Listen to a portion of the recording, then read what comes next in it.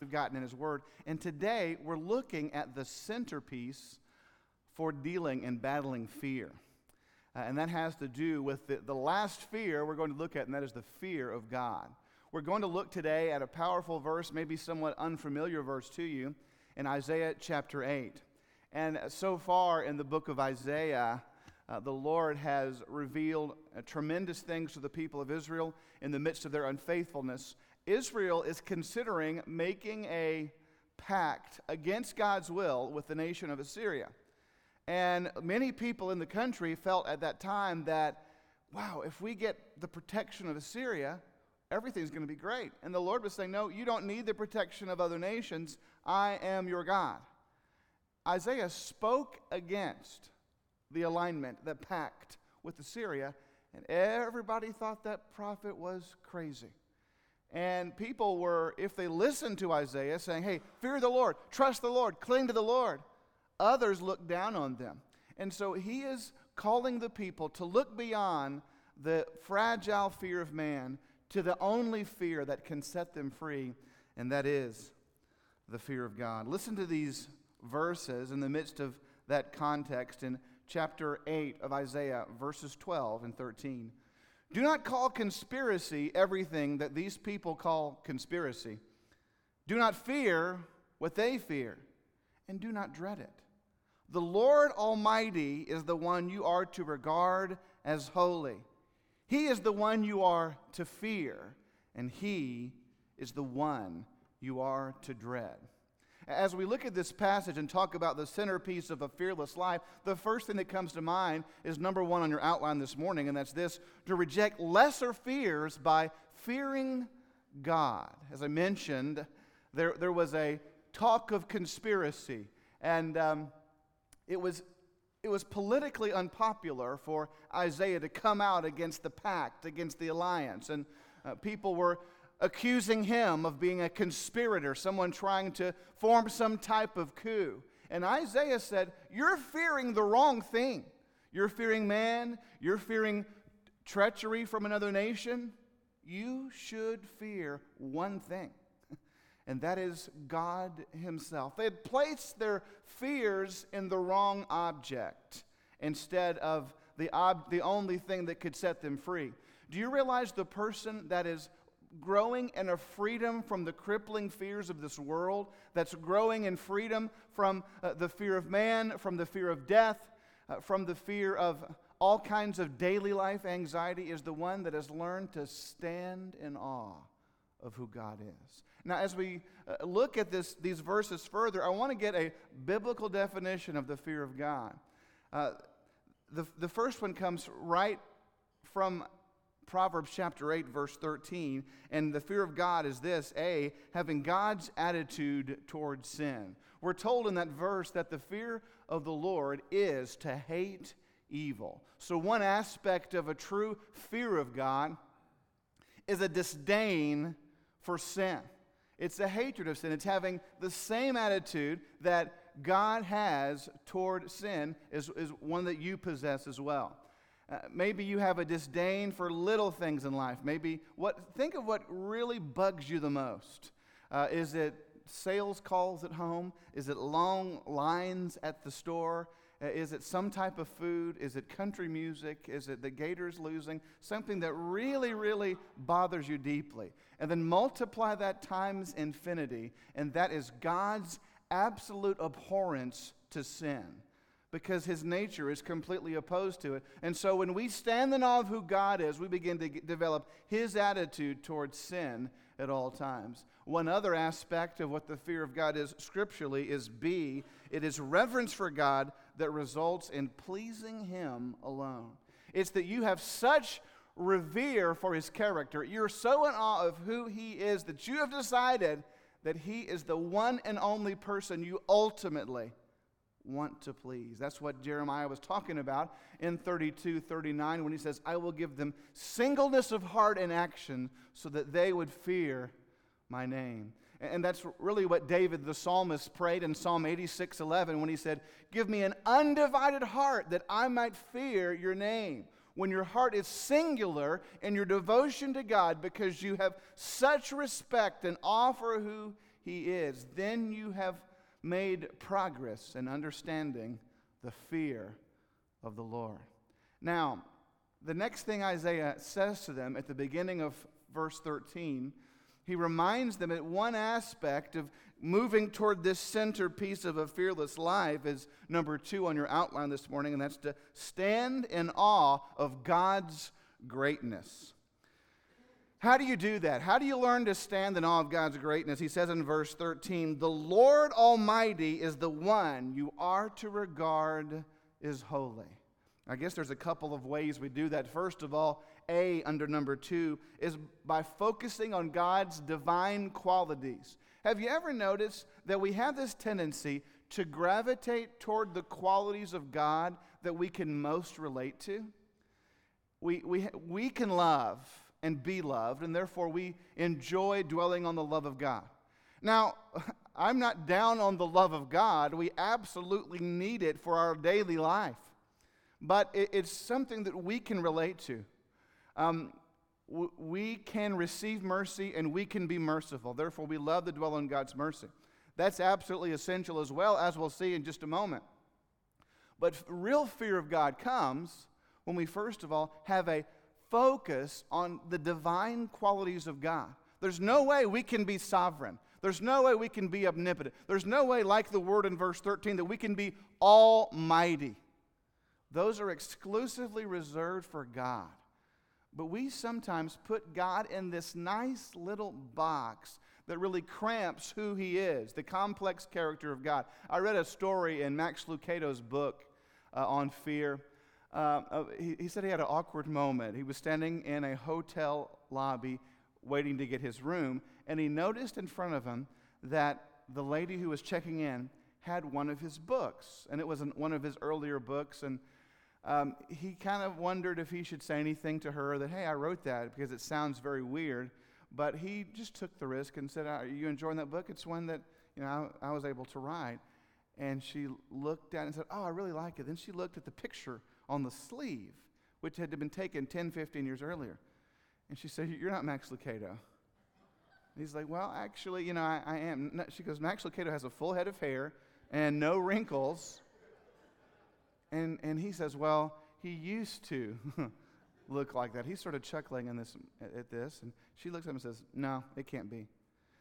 And he was about to get out his driver's license, but then he said, you know what? I sort of prefer. If people want to look at me like the 30-year-old Max forever, that's fine. I'm not going to fight this anymore. But he said, it's interesting. We do the exact same thing with God, is that we like to put God in this little box that we can define. God is like this, and anything other than that we can't handle. So we like to define God in a way that's really comfortable and nice for us, but anything that's too edgy about God, that makes Him too other, that it makes Him any kind of way that could harm us if we should cross Him, we like to keep that at bay.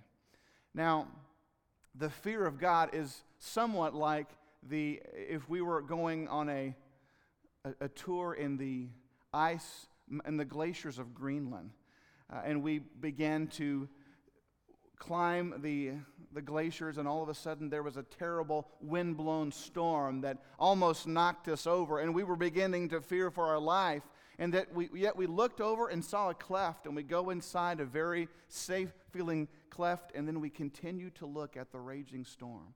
We're still afraid, but we're no longer afraid that the storm is going to harm us. We're just in awe of the vast power the storm possesses. And that someone like the fear of God, that if we know Christ in a personal way, we're not afraid of God in a cringing fear that He's coming after us, but we're still in awe of the otherness and the power and the majesty and the transcendence He possesses. So that's one way this morning that we can begin to focus on the greatness of God. Another way, strangely enough, is under number 2, and that's by treasuring His mercy. We are told in Psalm 130, verses 3 and 4, about who can stand before the Lord. It says, with you there is forgiveness, therefore you are feared. The forgiveness of God, rightly seen, should not lead us to abuse the grace of God. It shouldn't lead us to think less of the greatness of God, but it, rightly seen, true receiving of mercy of God leads us to stand in awe of who He is. We fear Him when we treasure His mercy. Well, as the passage continues, the Lord Almighty is the one you are to regard as holy. You almost look at the last couple of phrases in verse 13 as if the prophet is doing an urgent plea to motivate God's people to place their fear in the right object. I wonder what his volume was like and what his inflection was like. It seems to me as though it's a life-threatening call to the people of Israel, and thus to us today, saying, He is the one you are to fear. He is the one you are to dread. Of course, we don't use that word dread in anything but a negative way, and I think here it likely refers to the trembling that we feel because of the greatness of God. Maybe it's the same type of feeling that John had in the book of Revelation when he began to see the vision of God and he fell over as if he were a dead man. It's this overwhelming feeling of being around greatness. And it's an urgency about He is the one you are to fear. Well, this third principle this morning about the centerpiece of a fearless life is simply this: to believe that fearing God is best for you. You can really make progress in something once you are convinced that this trait, that this habit, that this attitude is actually best for your life. And I'm amazed in Scripture at how many practical motivations there are to fear the Lord. And I'm just listing a few here for our last point, but there are so many more that if you were just to look up verse after verse at the fear of God, you would turn and say, I would be foolish if I did not pursue and ask God to work in me this beautiful reverence for His name's sake. What could motivate us to fear the Lord? First of all, under number 3, is that it brings God's delight. We're told in Psalm 147, verse 11, that the Lord delights in those who fear Him. Do you ever know that person that is really hard to please? Maybe they're hard to talk to. Maybe they're hard to get a smile or a laugh out of. Maybe they're super hard to buy for. They're difficult just to relate to. They're somewhat hard to please. Well, the Lord's not like that. Sometimes we view Him as that, but He scripturally, specifically and simply, lays out what pleases Him. And one of the things that seems to please Him most is that we revere Him so much that we hate sin and desire to please Him, or rather, the fear of God. He delights in those who fear Him. Another motivation in Scripture to fear the Lord is under number 3, and that's this: that the fear of God provides a secure foundation for life. We're told in Proverbs 14, verse 26, that the fear of the Lord brings a secure fortress. Do you know that, believer, that it seems so incredibly strong and stable? That when the trials of life come and try to blow them over, that man or that woman of God keeps on going. There's a stability when there's pressure. There's a power when there's temptation. And there's a meek faith in the Lord through midst all the storms of life. Do you know why that person became so safe and secure and had a secure foundation? It wasn't because they were merely faithful in church and Sunday school, or because they gave a great offering, or because they read this book, or learned this or that principle, or this conference. It's simply because they learned to fear the Lord. This verse goes on in Proverbs 14:26 to say, and for His children it will be a refuge. Now, those of you that are parents in this room, if I were to ask you, hey, how many of you want what's best for your children? There'd be a resounding, me. We all want what is best for our children. You know what the problem seems to be? Is that we have a really hard time defining what is best for them. We have a jaded view of what is really best for our children. The Scripture tells us that if you teach your children to fear the Lord, and if you fear the Lord, there is a secure future provided for him. There's that shade of safety if they see mom, if they see dad standing in awe of the living God. There's a safety for them when we fear God.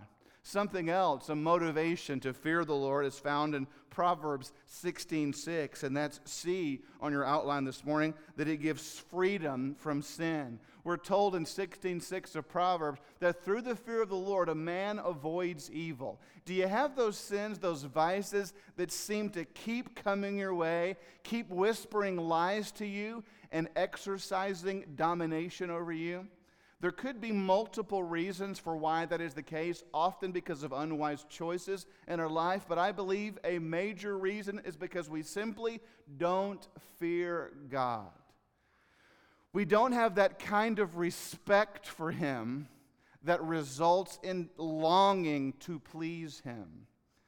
And you know, I'm thinking this weekend, Susie has been at the ladies' retreat. By the way, I've heard it's gone great out there. And I have been in and out with boys doing this and that and the other. And so I noticed this morning as I was leaving, I didn't exactly pay great attention to details on the house. And so don't come over this afternoon, by the way, because I'm going to try to do a world. But now I know exactly how she likes it. And so I respect her so much that I want to please her. And knowing that I haven't done so great this weekend at doing so is making me think a little bit. But when you stand in awe of God and you respect who He is so deeply, it greatly affects your leanings and propensity towards sin. It is through the fear of the Lord, we're told, that a man avoids evil. One other verse we see is found from, or two other principles from Psalm 145, verse 19. It says that the Lord fulfills the desires of those who fear Him. Do you have unfulfilled desires? So often we do. And it's because we seek for our desires to be fulfilled in quick, fast, easy ways. Well, we're told in Proverbs 19:23 that the fear of the Lord brings contentment. And that's the principle of D under number 3, that it brings an inner contentment. I remember talking to a young man one time who looked really down. I said, "Scott, how are you?" This was several years ago. And he said, "I'm kind of depressed, kind of bummed out." I said, "Really? What's going on?" He goes, "Well, I'm just discouraged." He goes, "I think I need a girlfriend." I was like, wow, you'd be a real blessing to somebody, you know. When we get discouraged, when we get unfulfilled, we start thinking, I need a relationship, I need a better job, I need more money, I need more of this or that and the other. And the Bible says, no, if you're unfulfilled, if you're discontent, don't look for someone on this earth, don't look for something, don't look for some vain, futile pursuit. The issue is, you have not been standing in awe of God. You've not been fearing Him and reverencing so much that you only want to please Him. Because if you fear God, the Bible says you will have fulfilled desires. And that's the kind of life the living God wants for us today. So as we close out this series on fear this morning, do note that the centerpiece of a fearless life is standing in awe of God. Do not fear what they fear, the Scripture says. The Lord Almighty is the one you are to regard as holy. He is the one you are to fear. As we bow together for a moment in a period of response to the Word of God, I wonder what your response will be this morning. Maybe your soul was stirred or touched by one of the songs that you heard today. As Grace described the cross, as we sang praises to God, maybe there's something on your heart this morning where you realize that maybe in the depths of your being, you've never placed your faith in Christ alone. Let today be the day of salvation for you, that whoever calls upon the name of the Lord will be saved. Maybe you're a child of God, but you realize your view of God has been so incredibly small, and God has so much more for you than that. The Scripture tells us in Jeremiah 32 verse 40, that I will inspire them to fear me. Let the inspiration of God so move in you that you're following His leading into a deep reverence of Him today. Heavenly Father, we ask that you would take this moment and draw people to your truth and make a name for yourself today. It's in Christ's name we pray. Amen.